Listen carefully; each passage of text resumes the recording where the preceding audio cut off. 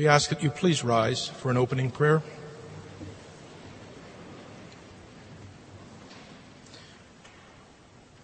O Heavenly King, the Comforter, the Spirit of truth, who art everywhere present and fillest all things, treasury of blessings and giver of life, come and abide in us and cleanse us from every impurity and save our souls, O good one.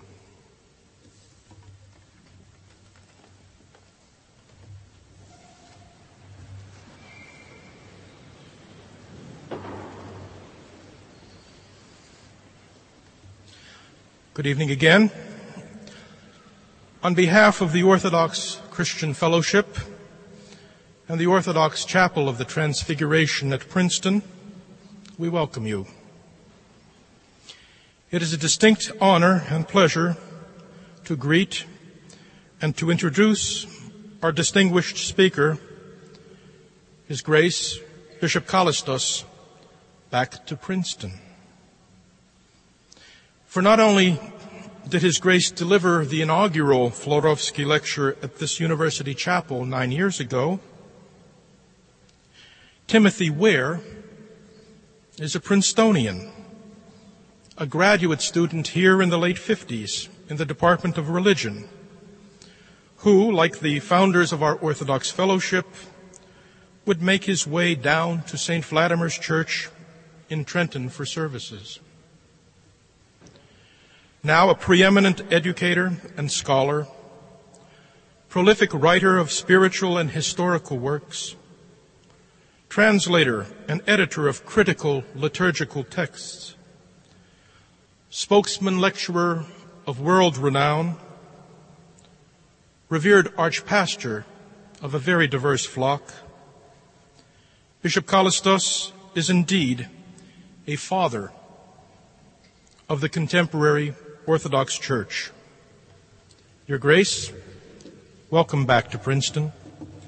Исполайте деспота.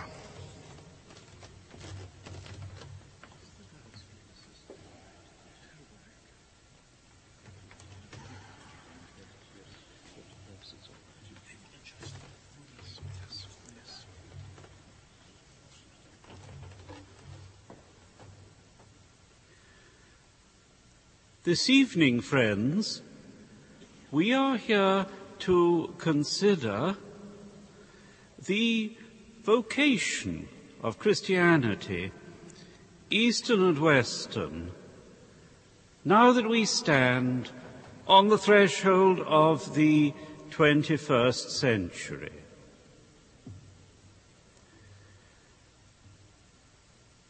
Let us first reflect together for a few moments on the Christian significance of time.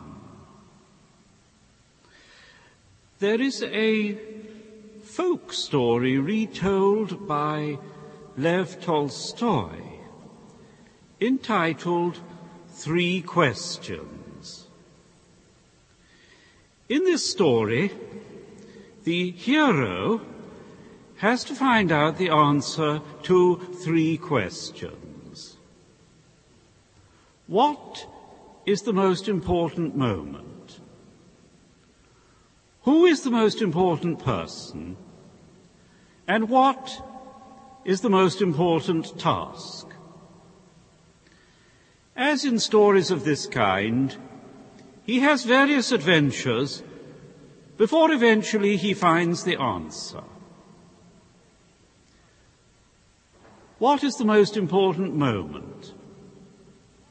The answer is, the most important moment is always the present moment. The past has gone. We cannot change it. The future is not yet here. It does not lie in our power. The only moment of time over which we have control, within which we can act creatively, is the present moment, now. And the answers that he has to the other two questions are similar. Who is the most important person? the person whom I am talking to here and now, the person who is before me at this very moment. And what is the most important task? The most important task is the task on which I am engaged at this very present moment. So we may say that in our Christian understanding of time, we should put particular emphasis upon the present moment, now and here. As St. Paul says in 2 Corinthians 6:2, now is the accepted time. Now is the day of salvation. There is a story told of one of the early Orthodox missionaries on this American continent, St. Herman, the hermit of Spruce Island. One day, a Russian vessel anchored in the bay opposite his cell. And Father Herman was invited to join the officers on board the ship for a meal. In their conversation, they began to speak each about what was most important to them. Some of them said, the most important thing is for me to get promotion to become commander of my own ship. Others said, the most important thing for me is to return home safely over the thousands of miles that divide me from my family, so that I may see my wife and children again. Finally, they turned to Father Herman. Forgive me, he said. To me, the most important thing is this.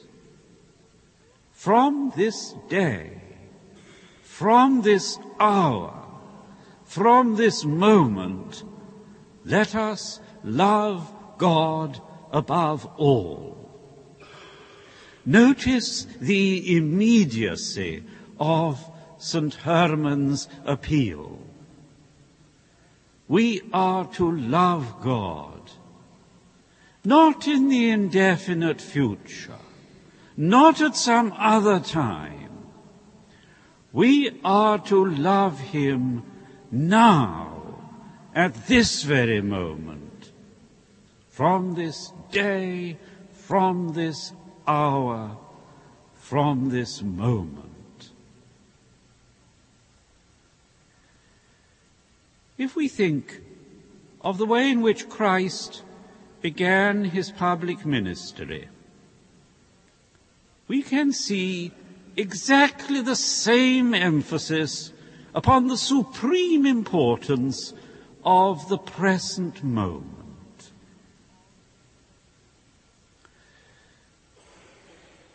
As recounted in the 4th chapter of St. Luke's Gospel, Christ goes into the synagogue in the town where he is known from his childhood.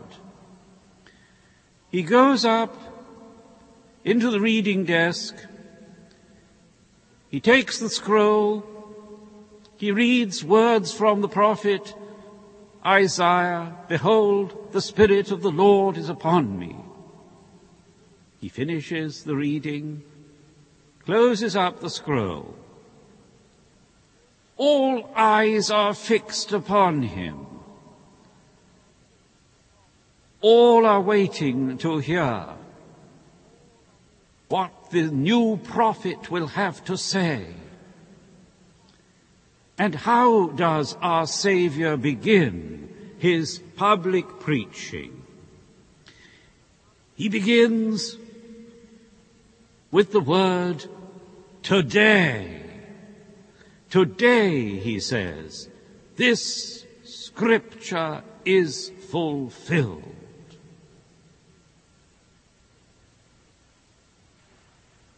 Today, now, these are the chief words that we Christians should use in our understanding of time.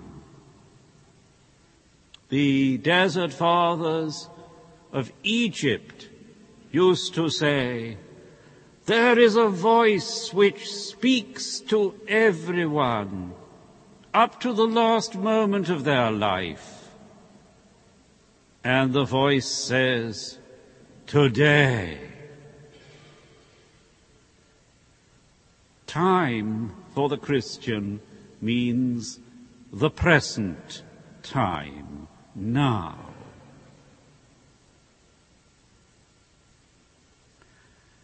But there is another word which we Christians use when we are thinking of the meaning of time.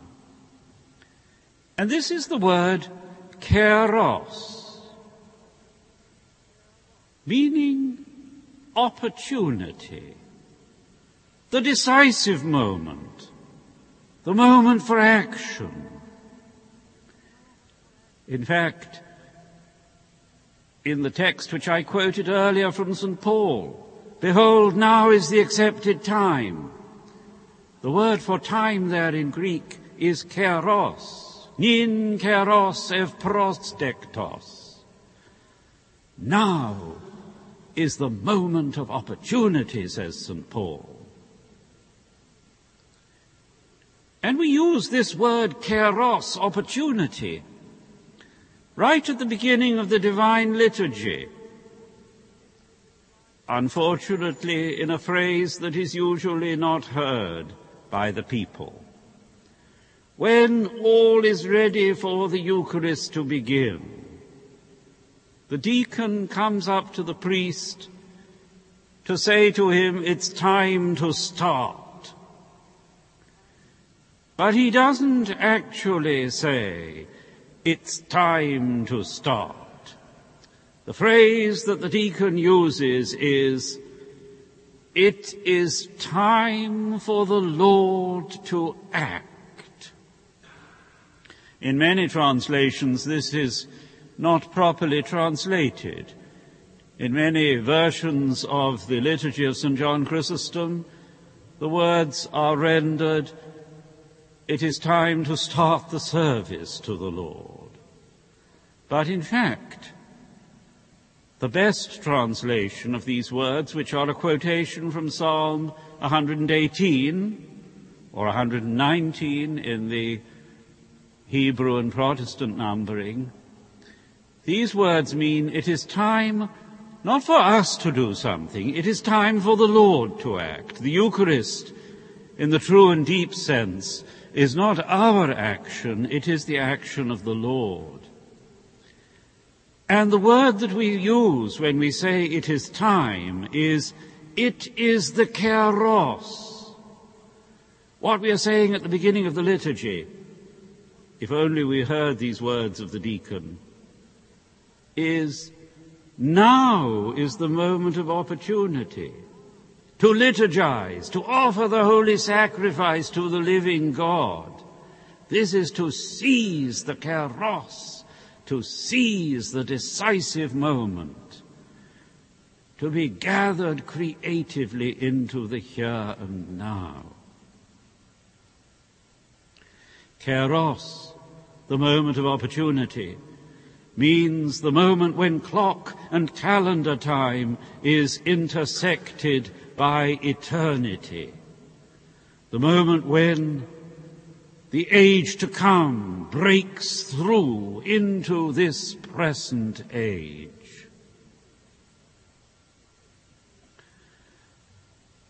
So then, this evening, let us apply these words. Now, today, it is the kairos, the moment of opportunity.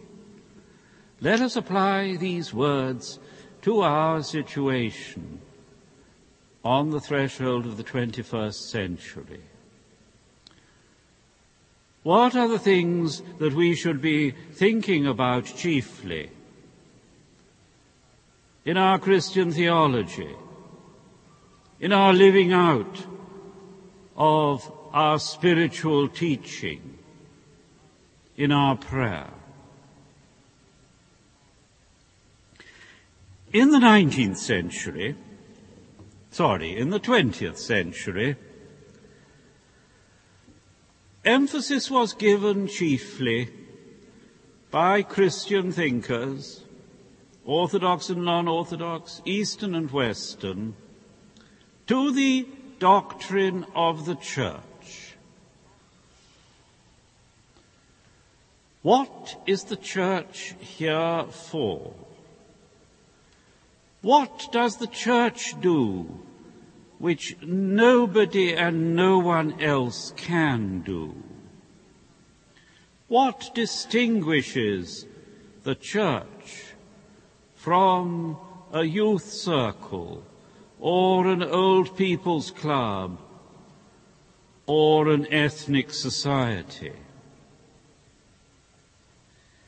And the answer given by many thinkers in the 20th century was, the Church is here to celebrate the Eucharist. The Eucharist, the Lord's Supper, the service of communion in the holy body and blood of Christ. This is the unique and distinctive action of the Church. This is what the Church does, what nobody and no one else can do.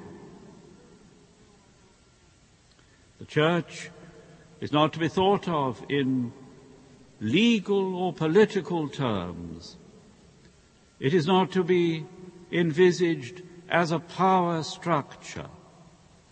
The Church is a Eucharistic organism which becomes itself through the celebration of the holy mysteries. Christian unity is not something imposed from the outside by power of jurisdiction. It is something created from within through the celebration of the divine liturgy. That was the answer that many Orthodox gave to the question, what is the Church here for? It was the answer given in the middle of the 20th century by the Russian theologian Nicholas Afanasiev, and then some years later by the Greek theologian still alive, Metropolitan John Zizioulas of Pergamum.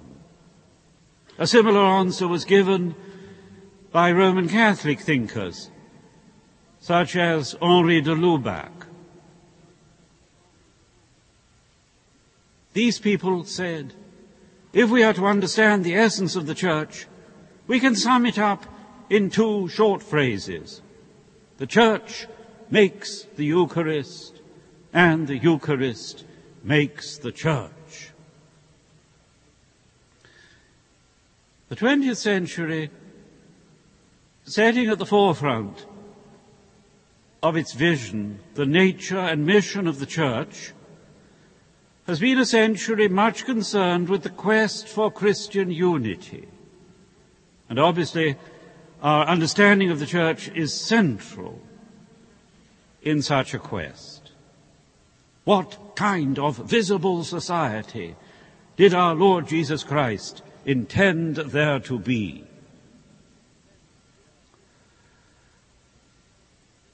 I do not think we have come to the end of our exploration of the doctrine of the Church.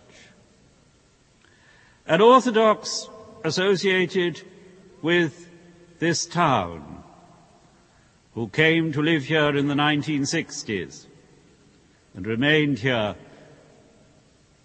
until little before his death in 1979, was Archpriest George Florovsky. And he certainly is also a theologian of the Church. I am honored to be invited to give a Florovsky lecture, for I knew him personally. I honor his memory. It was he who inspired all my work in Christian and Orthodox theology.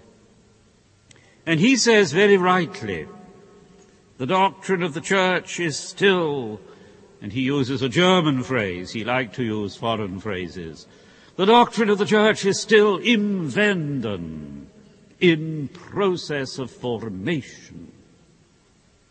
The doctrine of the Church is not so much something given to us as a task for us to pursue. And that remains true 30 years after Father George's death.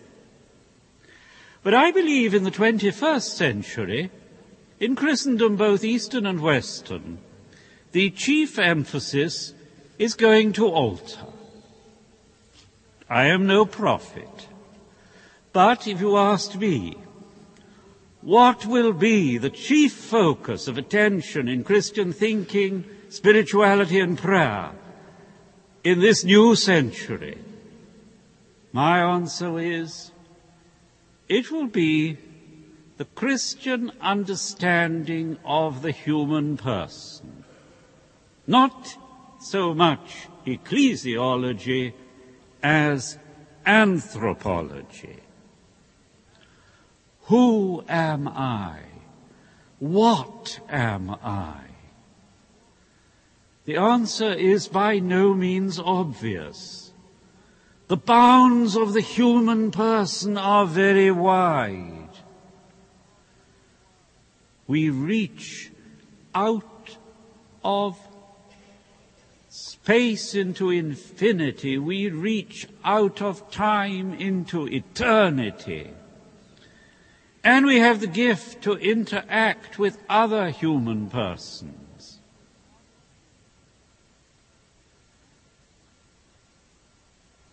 Perhaps the deepest mystery of all, next to the mystery of God, is the mystery of what it is to be a human being. Now, my reason for thinking that this will be of crucial importance is twofold. First, we have seen in the last quarter of the 20th century an enormous advance in medical knowledge. And we are confronted as Christians by a wide range of urgent problems in the realm of bioethics. A little time ago in Oxford, my home parish in England, we had a half-day conference at which we invited medical experts to tell us of some of the pieces of research in progress and some of the possibilities which would soon become realities. And they spoke of such things as, of course, cloning, but many other issues concerning birth and death. And almost every one of the new points that they raised, the new things that were becoming possible, are things which present a challenge to our traditional Christian moral teaching. If we are to respond to all these questions posed to us by the rapid advance of medical knowledge, then we need a much firmer, much more clearly articulated theology of what it is to be a person. We need to understand more clearly what we mean by Christians about the relation between body, soul, and spirit. We need to understand more clearly what it is to be made in the image of God. And these are questions which certainly we Orthodox should not try to explore on our own, but in cooperation with other Christians. But I have a further reason to stress the importance of the doctrine of the human person. We have witnessed in the second half of the 20th century, throughout the Western world, a tragic breakdown in community, in human relationships. I spent a good deal of my childhood in the city of London. And then, in the late 1940s, early 1950s, London was a safe city. You could go day or night, almost everywhere, without fear. In 1959, I came here to Princeton as a graduate student. Soon after my arrival, I went up to New York, where I was going to stay the night. And first I went to have dinner with some friends. It wasn't so very late. It was perhaps 10 o'clock or 10:30 when I got up to go.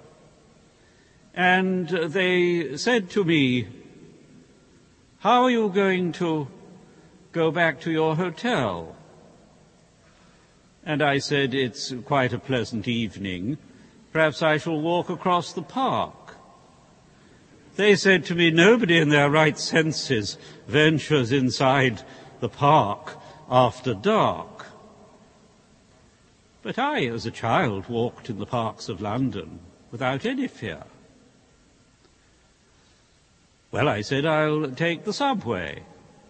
"Don't do that," they said. "You shouldn't travel in the evening alone on the subway. We shall order a taxi, and you go straight to your hotel and get out of the taxi and go straight inside the hotel."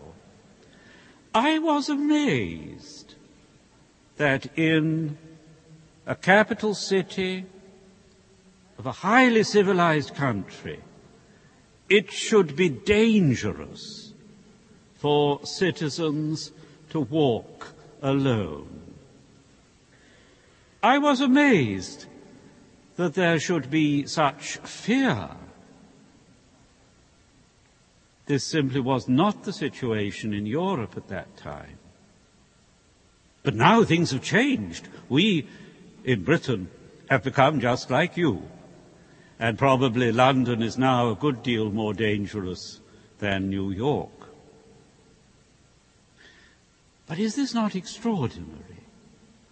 With all our Western civilization, we cannot make our cities safe for people to go about their legitimate tasks.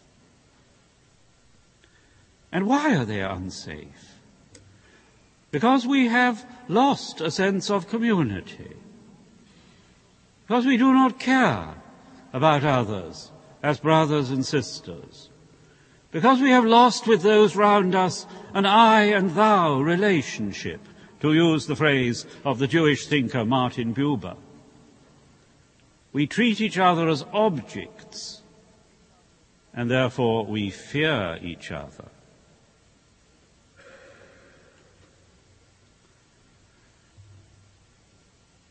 Some time ago, I was told a story about a man who went to see his psychiatrist.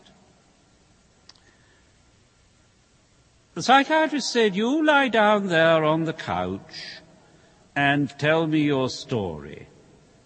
I find it easier to listen to you if I don't see your face. So I shall sit behind this screen, and I will listen to what you're saying." The man started talking. After a time he grew suspicious. It was strangely quiet behind the screen. So he got up from the couch, tiptoed across the room and looked round the screen. And behind the screen he saw a chair. And behind the chair a door. And on the chair there was no psychiatrist sitting there. There was only a tape recorder. However, that didn't worry the man too much. He'd told his story many times to psychiatrists. He'd got it all down on tape. And so he put his tape recorder on the couch and turned it on. And then he went downstairs, across the road, into the coffee shop opposite. And who should he see inside the coffee shop, having a cup of coffee, but the psychiatrist. And the psychiatrist said, "Look here, you shouldn't be down here. You should be upstairs, telling your story, and my tape recorder will be recording it all." "Oh, that's all right," said the man. "My tape recorder's talking to your tape recorder."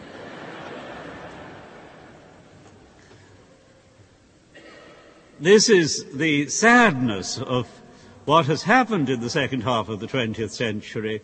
So often we no longer communicate person to person, face to face, but only through tape recorders, through email. We sit bowed in front of our computers, but we do not see the face of our sister and our brother. So, for these reasons, I believe, and for other reasons as well, we are greatly in need of a renewal of our Orthodox and Christian understanding of what it is to be a person. What it is, moreover, to be a person in relationship. We need to understand personhood not as something closed in upon itself, but as something creatively open to others. And that means, as I see it, one of the urgent tasks in the here and now, the today and the kairos of our Orthodox theology is to relate the human person to the Christian doctrine of the Trinity. Do we think enough about the Trinity? What practical difference does the doctrine of the Trinity make to your and my daily life? Karl Rahner says, with regret, that if the doctrine of the Trinity were to be erased as false, most Christian books about theology could be left exactly as they are. All the references of the Trinity could be removed, and the author's argument would not be affected. I'm afraid that is often true, but it should not be true, because the distinctive mark of us as Christians is that we do not believe just in one God, as do the Jewish people, as do the Muslims. We are not just monotheists, nor yet are we polytheists, like Homer and the ancient Greeks. We believe in one God who is also three. We believe in a God who contains in his mysterious being both true unity and genuine personal diversity. So what difference does it make to you and me, to the way we take the chair at committee meetings, for example, or the way we fill in our tax returns, that we believe in the Trinity?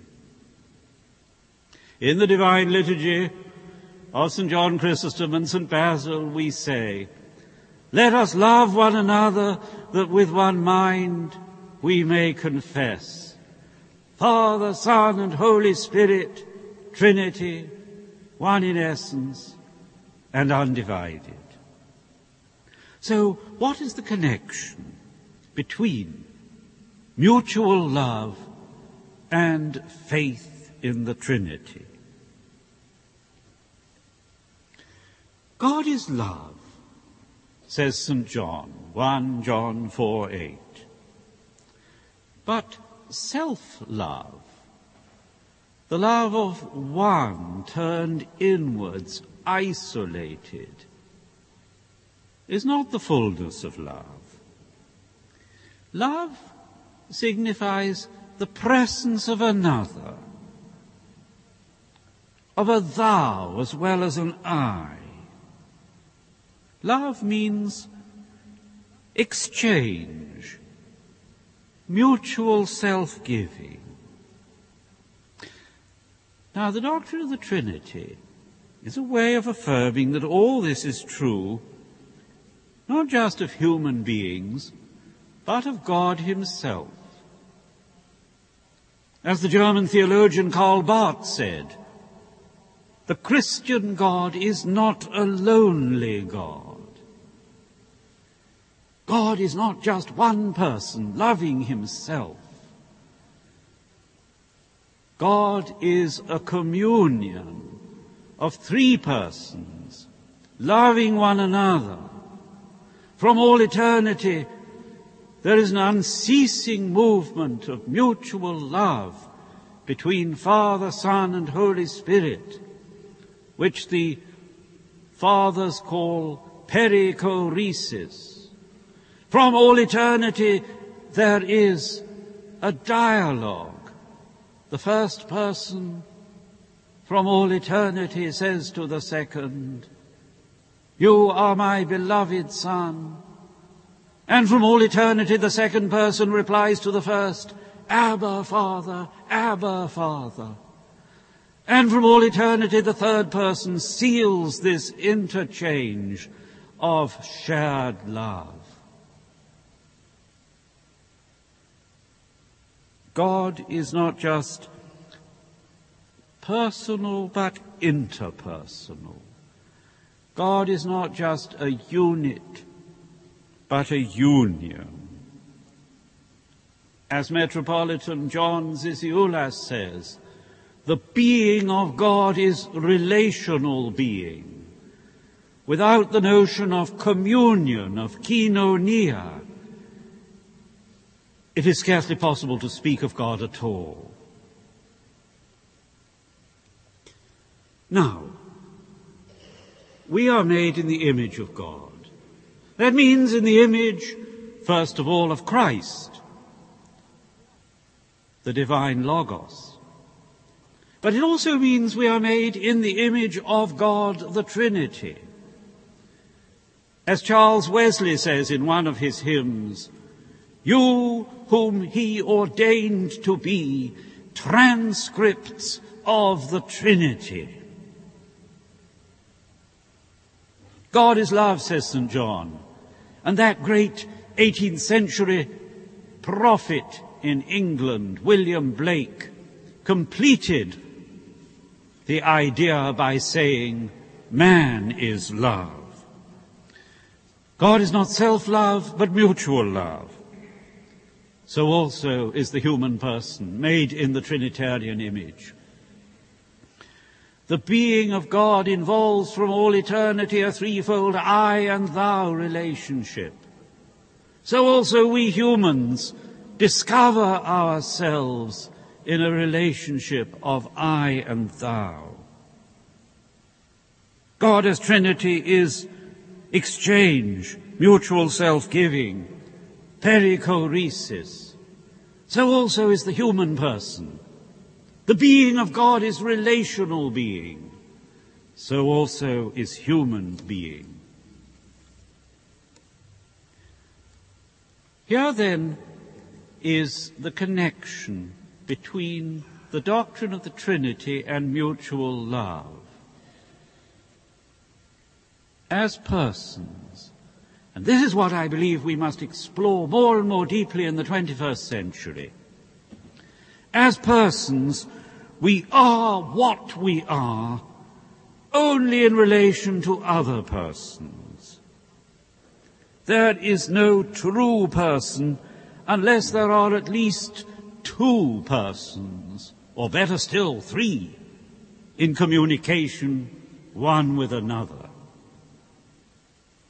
Expressed in the simplest possible way, the practical significance of the doctrine of the Trinity is this: I need you in order to be myself.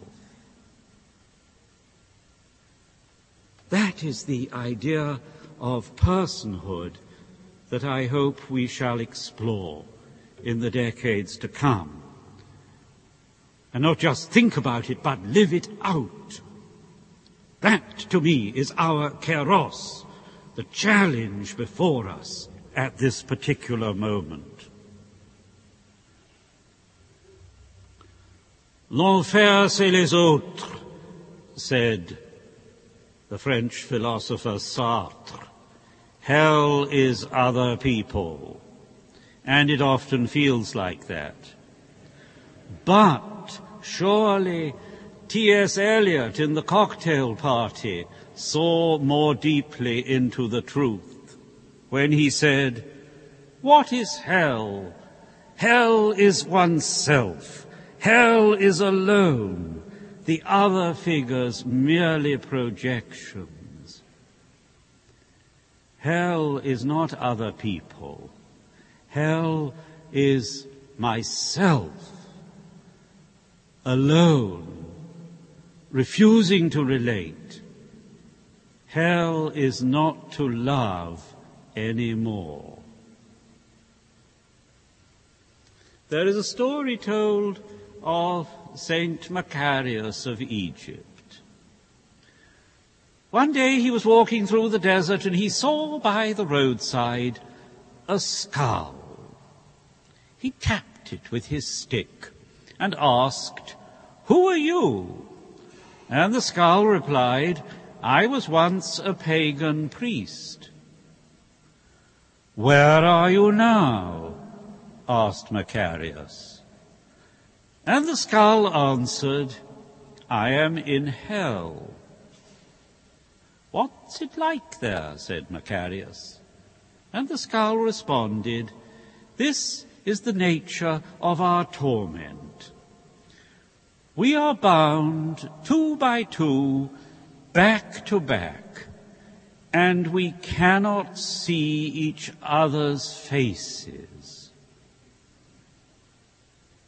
There is surely a very striking expression of what is meant by hell.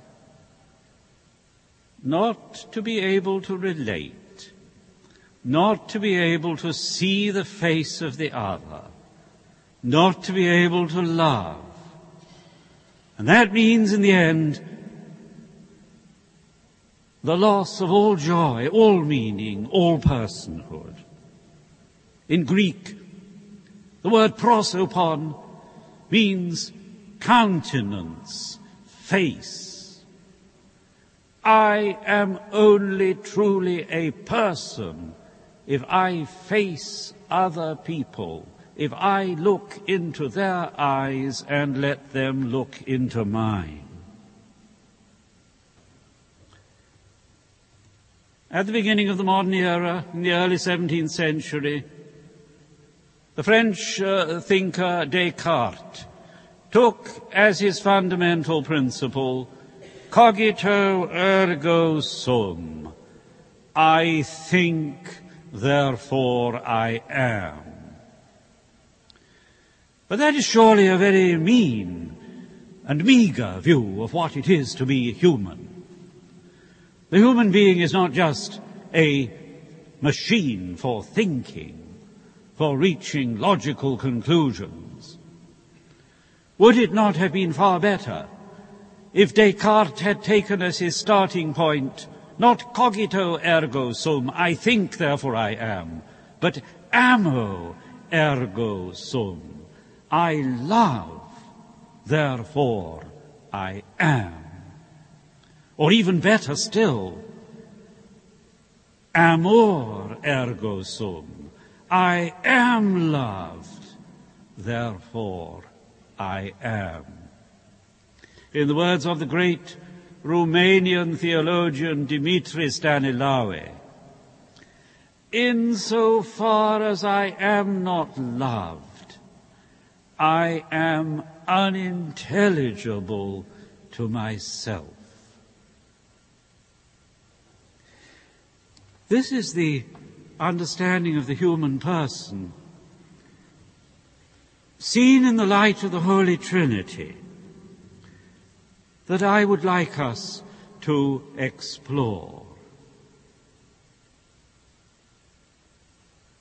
We are still living under the shadow of the tragedy on the 11th of September. And we are all asking ourselves, what is our answer as Christians to this? And there are many different kinds of answer, obviously, which could be given. But my answer is, in the end, what we have to do is each to understand more deeply what it means to be a human person in the image of the Trinity, created for mutual love. We have to go back to basics, to essentials. We have to renew our sense of wonder, of awe, and reverence before the Trinitarian mystery of our own person. I fear very much that the event of the 11th of September stands as a kind of signpost at the beginning of this new century. And to me, the only answer is to know ourselves as transcripts of the Trinity. St. Seraphim of Sarov said, acquire inner peace, and thousands around you will find salvation. That is what we must do in the end if we are to respond adequately to the different conflicts which divide the world. For example, the conflict seemingly without solution in the Holy Land, conflict focused in these last days and weeks on the city of Bethlehem. We each need to be more deeply in touch with our own personhood, with our own interiority. And there, in the depths of ourselves, we can discover the image and likeness of the Trinity. There we can discover inner peace, from which alone will come true healing.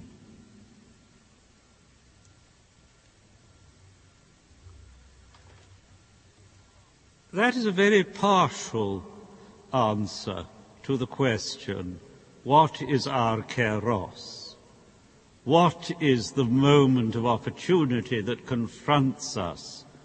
What is the here and now in which we should be dwelling at the beginning of this 21st century? But to me, the heart of our vocation in the new century, the new millennium, lies exactly here. To renew a sense of what it is to be a human person. And through that renewal, to bring fresh hope to international relations, fresh hope to the current environmental crisis.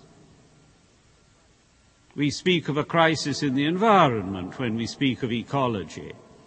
But actually the real crisis is not in the environment round us, it is in ourselves. The real crisis, then, is in the human heart. We are treating the world around us in a cruel and inhuman way because we are treating ourselves and each other in a cruel and inhuman way. because we have lost all too often an understanding of what it is to be a human person after the image of the Trinity. We are polluting the earth. We are making the water impossible to drink. We are making the air foul and poisonous. So we need to go back to the roots. Who am I? What am I? After the image of God the Trinity. I need you in order to be myself. And one last word. Perhaps we do not have very much more time. Let us not think that if we do not address the urgent problems in the world round us, problems of peace between nations, problems of the pollution of the environment, perhaps the 21st century will not last very long. So, it may well be there is not much more time. There's a story told of 3 demons who were completing their course in the subterranean university. And they appeared for a final examination before the chief demonic professor. And the examiner, the professor, said to the first demon, "What will you tell them when you go up on earth?" And the first demon replied, "I shall tell them there is no God." "Oh," said the chief demon, "that's not very interesting or original. They've been told that many, many times already. The difficulty is far too many of them know him personally." So he turned to the second demon and said, "What will you tell them?" And the second demon replied, "I shall tell them there is no hell." "Ah," said the examiner, "that's more ingenious. But the trouble is, too many of them are dwelling in hell already." So he turned to the third demon and said, "What will you tell them?" And the third demon replied, "I shall tell them there is no need to hurry. There is plenty of time." "Excellent," said the examiner. "Go up quickly. Start work at once." And I fear this demon may even have visited Princeton and other parts of New Jersey. Perhaps there is not much more time. In the prayer of St. Ephraim, which we Orthodox say during Lent, we pray, "Give me not a spirit of sloth," a spirit, sometimes it's rendered, of laziness. That is our difficulty. We put things off. The devil says to us, tomorrow, but the Holy Spirit says today. So let us not put things off. Let us dwell intensely in the present moment. From this day, from this hour, from this moment, let us try to learn better what it is to be a human person, a living icon of the Trinitarian God. Thank you.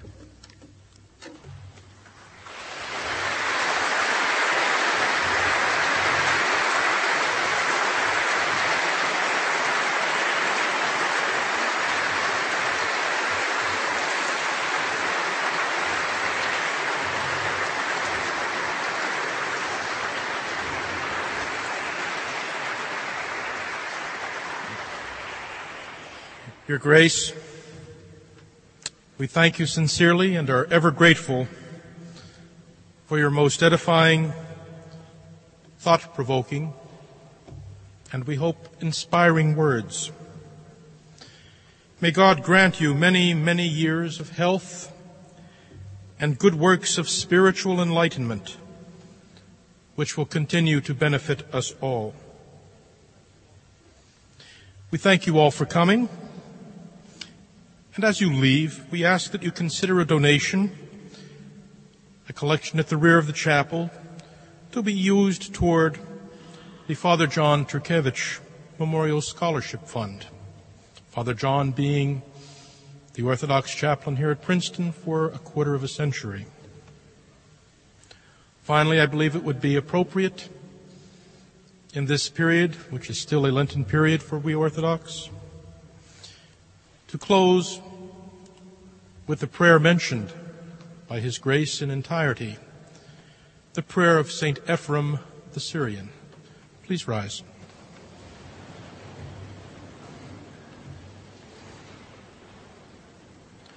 O Lord and Master of my life, take from me the spirit of sloth, despair, lust of power, and idle talk, but grant rather the spirit of chastity, humility, patience, and love unto thy servant. Yea, O Lord and King, grant me to see my own transgressions, and not to judge my brother.